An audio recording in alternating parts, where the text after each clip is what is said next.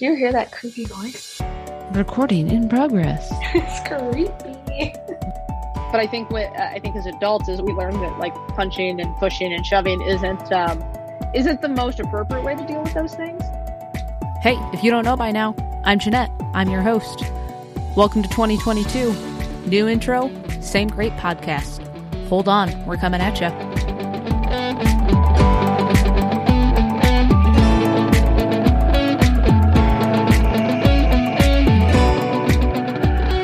Welcome back. You're listening to another episode of To an Extent. I've got a very familiar voice with us tonight.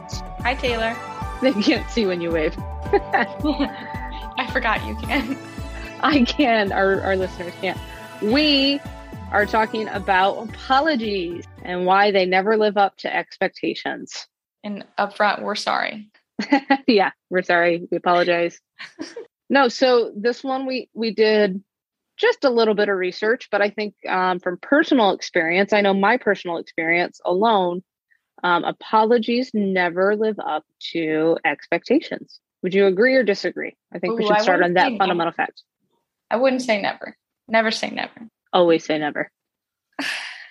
What if you had to give a percentage of when apologies met expectations? What would you say? Well, I think I'd be generous in saying 50-50, but... So of the 50-50 of apologies that are as good as expectations or better, are those, if you had to classify who those people are to you, how would you classify that? Yeah, I would say they're generally people that it doesn't make much of a difference to me. It's like, yeah, I expect that to go however. It's just like, whatever, fine, the apology's over and it's good to go. But the people that are most closest to me, probably my husband, none of those apologies go exactly how I had planned. And never fully satisfy the expectation for the apology. Yeah, if there even is one. Okay. So I heard a really good phrase the other day and I was like, oh, that's perfect. If you have a problem with me and you don't bring it to me, it is not my problem. That is your problem. It's a you problem for sure. Yeah. So I thought that was interesting. And then when it becomes my problem is when you bring it to me, and it should really be a we problem, but yeah, work it together. Yeah. But I feel like that's where apologies come in. Usually there's some sort of conflict or problem, and it can either go one of two ways. And I think the times when it doesn't meet up is I think when both parties aren't on the same wavelength to meet in the middle, to fight fair or handle conflict. Sure. Yep. If you want, you can listen back to a couple episodes ago where we talked about fighting fair and how to handle conflict. Mm-hmm. But yeah, reconciling and realizing there is an issue, mutually being able to apologize. So yeah, I think you have really good firsthand experience. I think kids and adults are very different in our apology styles and how we hold grudges and how we think and process about apologies. Yes, for sure. I don't know how to even offhand imagine that my children really care if they get an apology. I mean, I don't know that it matters to them. It's just, I can say personally, if I have said something or, I lose my cool with my kids somewhat frequently, I am convicted. And there are times that I come, and I snuggle up with them to get them to bed, hey, Roman, mommy's really sorry. Such and such happened. I love you. Mommy wants to be better, blah, blah, blah. All these things that just soften my heart and show to me, feel my conviction and make me feel it and make me want to be better, if that's in the most basic terms. And all I get in return is, okay, Mom. And I'm like, oh, can I have a kiss? Like I'm begging for something but really, truly, I feel like that does not matter to my child. It matters to me in the sense that I just said, like it's convicted to me and I want to be better. And the way I feel better, or I know that I will be better, is first coming to whoever it was that I wronged and saying, hey, I wronged you. Here it is. I apologize. And does that make the slate clean? I don't know, but I'm going to be better from here on out. But for kids, I don't know. They matter. Which is funny as you're talking about this, because when I first thought of this whole idea, I was thinking more on the person who had been wronged. Hmm. And you're taking it kind of as the perspective of the person responsible for the quote unquote wronging. Oh, sure. So I didn't even think of it that way. So yeah, that's a fun perspective. So and kind of what you're talking about, apologies would be for your benefit. They tend to be in my life cycle, at least where I'm at in my life. I am a stay-at-home mom. I'm a wife. I'm a friend. Really, that's the definition of my character at the stage of my life. I don't work outside the home, so I'm not a coworker. No apologies needed there. Thank God. Whew, that's hard. Fact. So, yeah, fact for sure. And don't miss that. I do sort of, but it's hard. It is work, and friendships are hard, and being a mom is hard, and being a wife is really, really hard. But I'm also in the stage in my faith and my walk with God that I just want to be better. And I recognize that usually, first off, I'm probably the person that messed up, at least in some fashion. So okay. I have come to that apology very frequently lately. And I'm okay with it. I've come to terms with it. I'm understanding of it, you know, and the Karen's perspective that we kind of talked about Karen's one podcast before. I feel like I'm reflective in that sense. Is there anything that you are not willing to apologize for? It's funny. That's kind of a loaded question. Oh yeah. And it would depend on the day. 100% depends on the day, the time, and the person, majorly the person. But you know, you can imagine who, for me, it would be the hardest to apologize to. Somebody who shows up with single stuffed over double stuffed. I get it. You get nothing. No.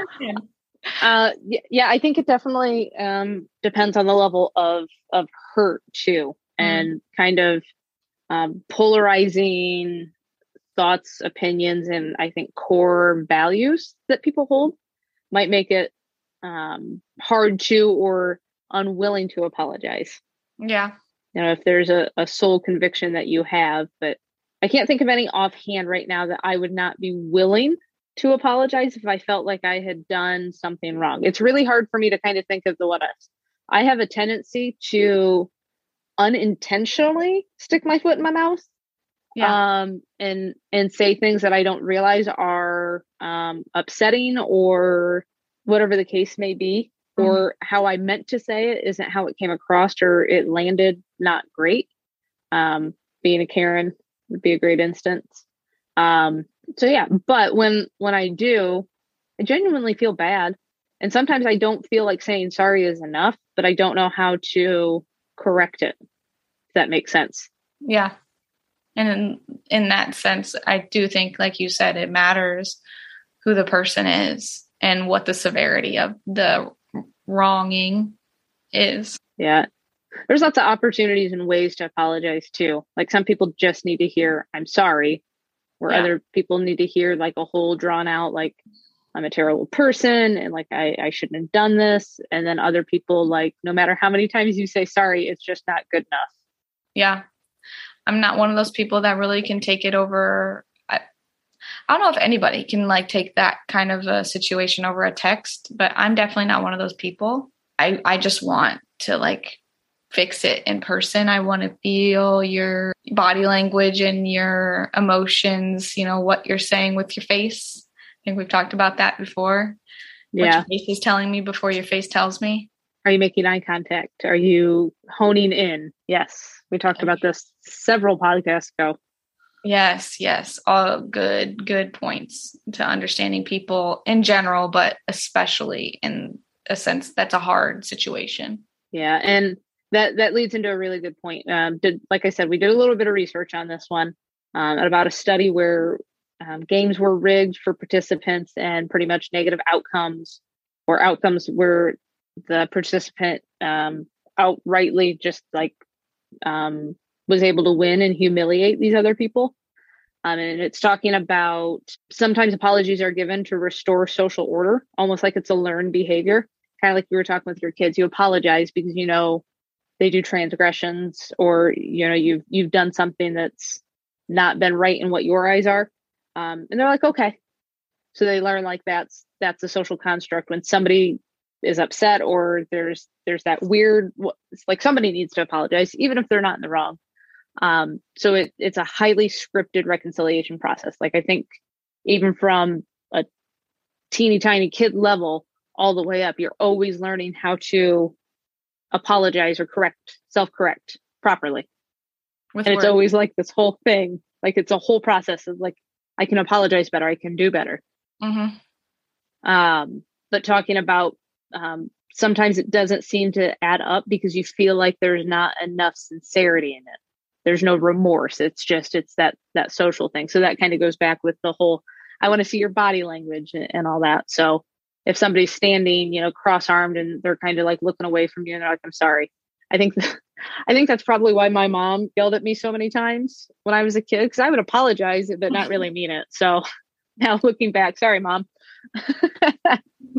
That's a common thing. Sorry, Mom. I know I was wrong now. I'm an adult, but it's been 30 years. But yeah. The other thing was about the transfer of powers. So if I've wronged you, Taylor, and I come up and I apologize to you, regardless if there's remorse or whatever it is, unless you forgive me, I'm now the good person because I apologized. Yes. You know, and especially in public or whatnot.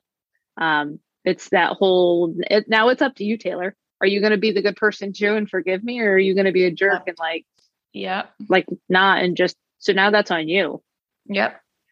And that I can definitely see that example in my kids too. When someone's wronged them or hurt, it's always hurt. Oh, he tripped me. You know, it's always that.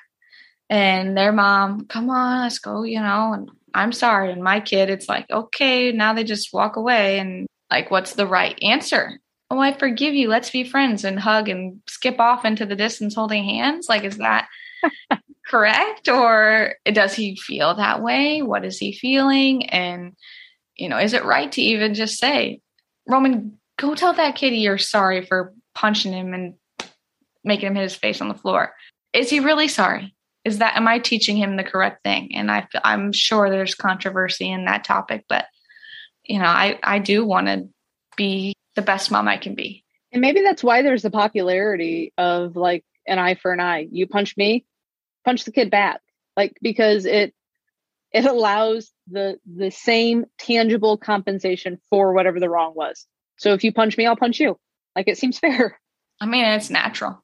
But I think as adults, as we learn that like punching and pushing and shoving isn't the most appropriate way to deal with those things. It's not. I think it's not productive. I think we also get in our head too and like start to add value to what you need to apologize for X, Y, Z, and this, and this, and this, where I don't want to say you get kind of an inflated sense of self, but like you start to step yourself up from the other. And you have done me so wrong and so unjustly. Yes. So yeah. It's such an interesting concept, though, from the side of being the apology giver and why it never adds up. Yeah. Yep.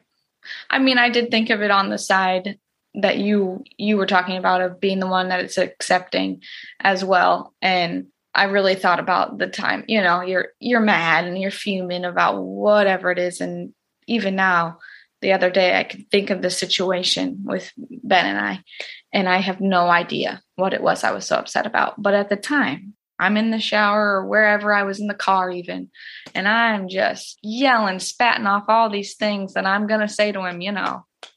You're winning that argument every time too. Yep. Giving him what for.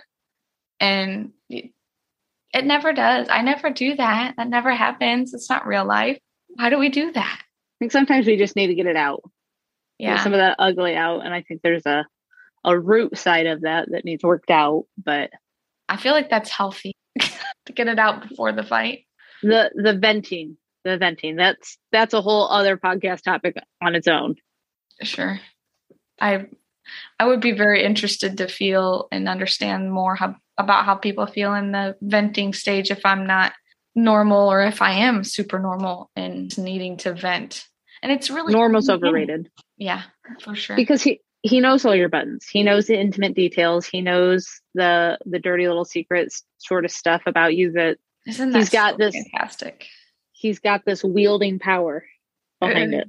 So it's fantastic. Also scary all at the same time. Yeah. I think that's what makes it fantastic. Yeah. I don't know that fantastic isn't necessarily the word I would use, but I think when we stop giving ourselves an inflated sense of self and realize, like, yes, apologies and stuff are kind of a social construct, and they are kind of, there's a certain pattern and cadence to them. I think when we get out of that and we realize, like, we're all just human beings and we all screw up from time to time, and like we got to give each other a little bit of grace and forgiveness. Mm-hmm. I think that's huge, regardless of either side. And the other thing is just letting it go. We can hold on to things so long that we're upset about.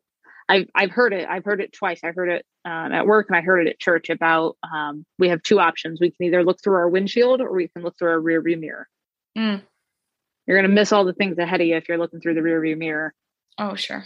But then also me being a very factual, actual person, I'm sitting there like, driving through a rear view mirror, you're going to cause an accident, which is all the more like, oh, like, yeah. So as long as you're looking back and holding on to what's behind you, it doesn't do any good. Yeah. Can't hold on, but I mean, in a sense, to be able to feel and understand what you felt in the past. And you gotta check it occasionally. Yeah, just, it's there. We know it's there. We've been through it. It's past. It's ugly. Some is good too. Knowing it's there is great, but moving on and not taking it with us. I did hear another one now that we're thinking about it, and I forget where I heard it. I forget who the person is, but it's the power of the coffee bean. And it's essentially, I'm going to break it down. It's probably going to be a terrible translation, but the coffee bean is great. So you have a pot of boiling water.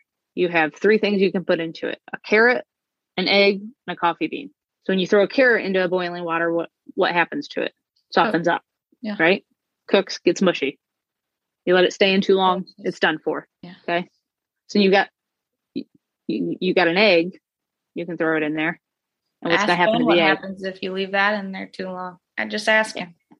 The egg gets hard as it goes in there. I don't know what happens after you leave it in too long. Probably blows up. Explodes everywhere. Yeah. Then it starts on fire. So yeah, that's a perfect example. And then there's the coffee bean. It exists under pressure and it turns that heat and everything from boiling water into something productive. Be the coffee bean. If the water leaves, though, just like with the egg, don't you think the coffee bean would explode? Taking it too far. I know. I have taken it too far, but that's all right. But it's the whole idea of you can either, you can crush under that, you can get hard under it, or tough and whatever, or you can produce something out of it. Kind of like the whole apologies. Okay. You can either accept it and whatever and deal with it. You can get hard and nope, I'm not doing it, not apologizing, or I'm not taking the apology, blah blah blah. Or you can do the coffee bean, get it, check it, do better. Mix them together, a good soft hard blend. Which I would not want all three of them together. Wow, you're talking about just the coffee in general. I was like, I wouldn't want a carrot and egg and coffee all in the same thing, but each their own. I apologize for making that assumption. Yes. So, but yeah, apologies. They're never going to live up to expectations, and quit having the fights in your car or in the shower or as you're trying to lay in bed at night. Quit having the argument, because all the arguments you're having, you're never actually going to have probably 95% of them. Yeah, it's truth. So quit worrying about shit tomorrow. Today's got enough worries of its own. And instead of worrying about it, figure it out. Take steps to do better. So move on. Do you have any final thoughts, Taylor, on apologies and how they never live up to how they almost never live up to our expectations? Never say never. See, I'm learning.